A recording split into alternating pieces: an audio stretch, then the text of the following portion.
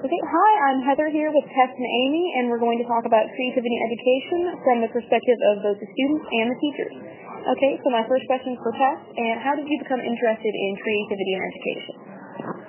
Okay, so I got interested in creativity in education actually my senior year of high school. I had always been extremely interested in education. Since I was in elementary school, I kind of always wanted to be a teacher. So my senior year of high school, I actually took a class on teaching, Teachers for Tomorrow. And so they kind of got me into conferencing, stuff like that. And so basically I went to national competition for teaching and went to a ton of seminars. And they kind of introduced me into new techniques and new ways of teaching. And it's just incredible, the different things that we can do as teachers to just let kids absorb so much more knowledge than they do in a average classroom setting. Okay, so that makes sense. Yeah, I think that's so important, especially for my brother, because I know my older brother and I have always been pretty good in school. We're known as like good students, things like that. And my younger brother was really different because he was a very active learner, and he couldn't sit still for long periods of time.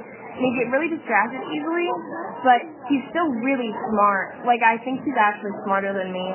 But he was always told that he wasn't smart, and he was always told that he was a bad student because he couldn't really sit still. And he wouldn't do homework that he thought was too easy because he thought it was a waste of his time. So he was always told he wasn't a good student and that he wasn't smart. So a lot of the times I know he'll tell me that he's not smart, but he really is. And I think a lot of it was the teachers and what everyone else thought of him versus how he was as an actual student, as an actual learner. And I think what really made a difference was the teachers he had. And I think some teachers really dealt with it better, and others were terrible for him and just made him feel so bad. So, Heather, what do you think, as a secondary education major, what do you think you would like to do after you graduate as a teacher to really make a more open environment and really foster creativity in the classroom? Okay, so I'm going to be doing English, and a lot of that involves just writing papers, which usually people don't think there's a lot of legal or creativity in that, but I would like to just set up a different sort of grading system for this, to where students can, they submit a draft, and it's whatever topic they want, whatever approved thing that they want to run with, and they can go ahead and run with it, and they submit their draft, they get feedback, we set up a meeting, we talk about how to improve their writing, how to better make their points and support their arguments, and then we just have a series of meetings until they feel comfortable with it and they feel like it's the best they can do, and then only after that is when they get the final grade. Everything else is a completion grade. That way they can go as far out of the box as they want, and they can do as many creative things as they want, and they don't have to fear the repercussions of getting a bad grade on it, and they don't have to be shut into this little box just because they're afraid of getting a bad grade and it ruining the rest of their life. Yeah.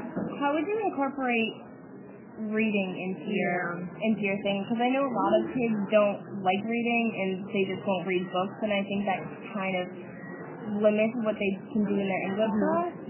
Well, I've had a ton of teachers that will make, instead of like book reports, they'll do projects based on, you pick a book from a genre that you like. You just give them a set genre within a time period within the curriculum, and they're like, pick any of these books that you like, and then my favorite thing that they did was they were like, just do a creative project with it.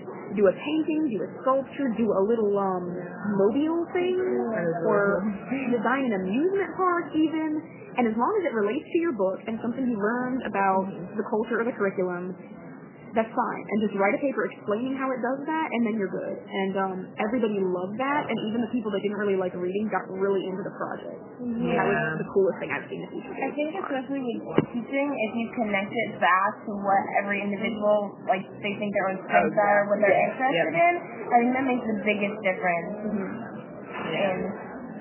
Yeah. It's really important for them to feel like they can express themselves in the way that suits them best, while at the same time learning the material they need. And I think that's especially important in a high school setting. Oh, yeah. Yeah, especially with conformity and everything. Standardized testing. Exactly. Oh, we can go on. Unfortunately, we don't have time for that, so that's a topic for a different podcast. So have a good day, everybody.